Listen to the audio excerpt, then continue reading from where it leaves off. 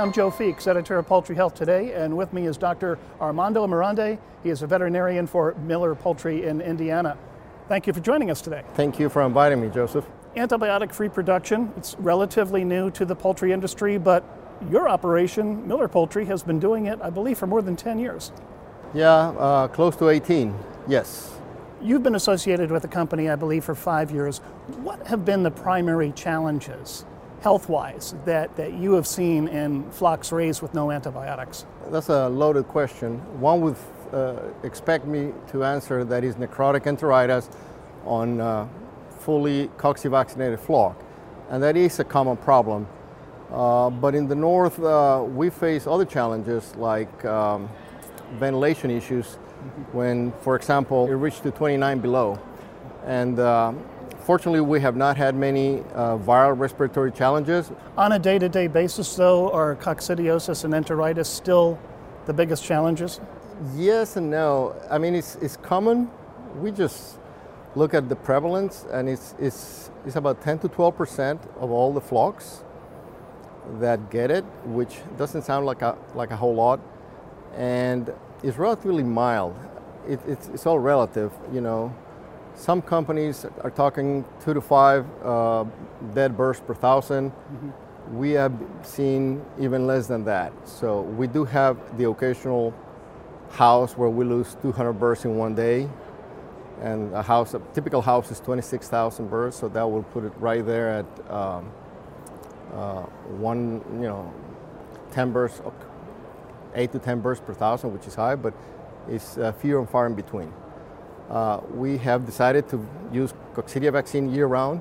We're a little bit nervous at first because of the weather conditions and the accumulation of moisture in the barn. We thought it could be maybe not a wise idea, but we believe that we'll be ahead of the curve. What about necrotic enteritis? Because generally when there's cocci, there's also enteritis. Has that been your experience as well?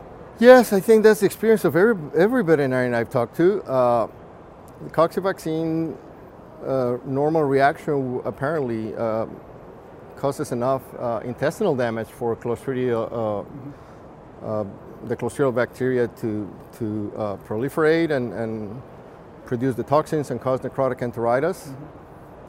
Personally, and of course the makers of cocci vaccines don't agree with me.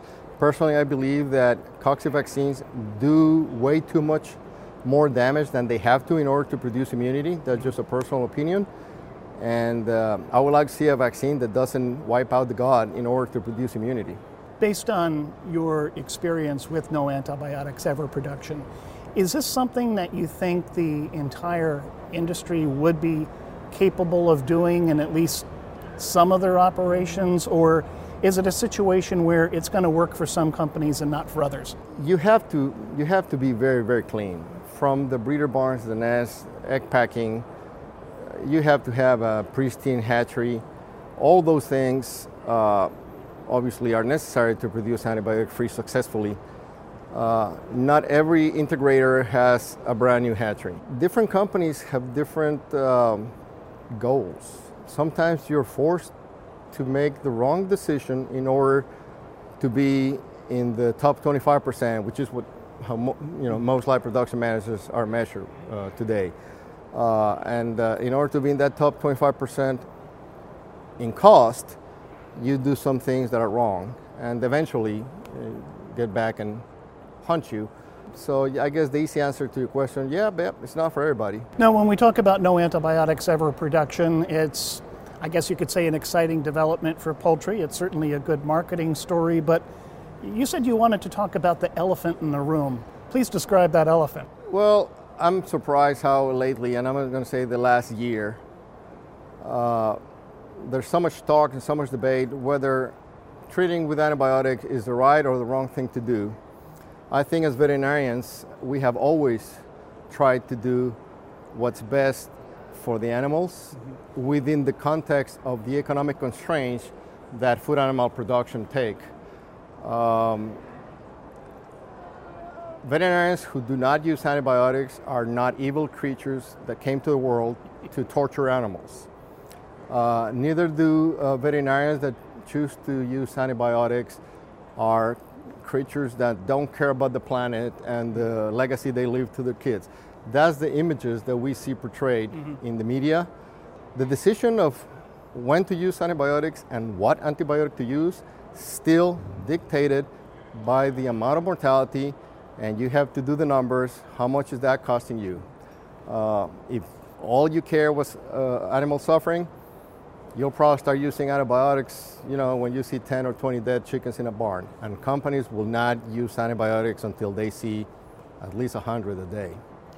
Is there a threshold that veterinarians should be abiding by? That's every company and every individual. I work for 3 large companies, and now I work for a smaller company, and that threshold is different in every company. Again, based on many factors. One of them, and probably in my experience the most important one, was the economics behind it. And you raise a good point about the economics, because some people say, well, the no antibiotics ever production is really being driven by marketing, not by veterinarians. And it does create an ethical dilemma for vets, doesn't it? Yes, and I hate that as veterinarians we're stuck in the middle. I don't know where the animal welfare advocates, every time you have a group of consumers demanding antibiotic-free production. I wish they could get together in a room and sort it out for us. In a way, working for a food-producing company, we're going to do what the consumer wants. I mean, I don't think there's any way out of that. Now, there have been some recent reports that there might be an oversupply of birds that are raised without antibiotics. What have you heard? I'm not sure. I heard that. And I said, well, when the largest company decides to go antibiotic-free and they represent close to 25% of the production, I guess it was meant to be, right? I mean, and in a free market and a free economy, that product will find itself its own niche and will find itself its own price, and it'll be stabilized again. And then until the next big company says we're going to go 100% antibiotic-free, and then probably antibiotic-free is going to be, if not already is, a commodity. So is it possible then that the pendulum could swing back the other way, and that companies might say, well, antibiotic-free, it was interesting to try, but maybe we'll go back to the way we were doing things, because there's really no antibiotics in any of this meat anyway due to withdrawal times and USDA inspections? The consumer demand will dictate the price Publix is willing to pay. And if the public is not willing to pay the added cost of producing birds without antibiotics, then the industry will probably stop.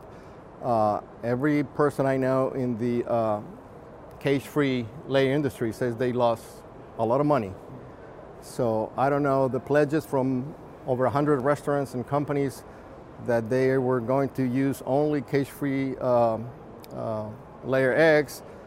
I don't know if it's the right thing to do. Why wait until 2025 or 2022? If it's the right thing to do, why don't you start tomorrow and pay the vendors of cage-free eggs the money they deserve?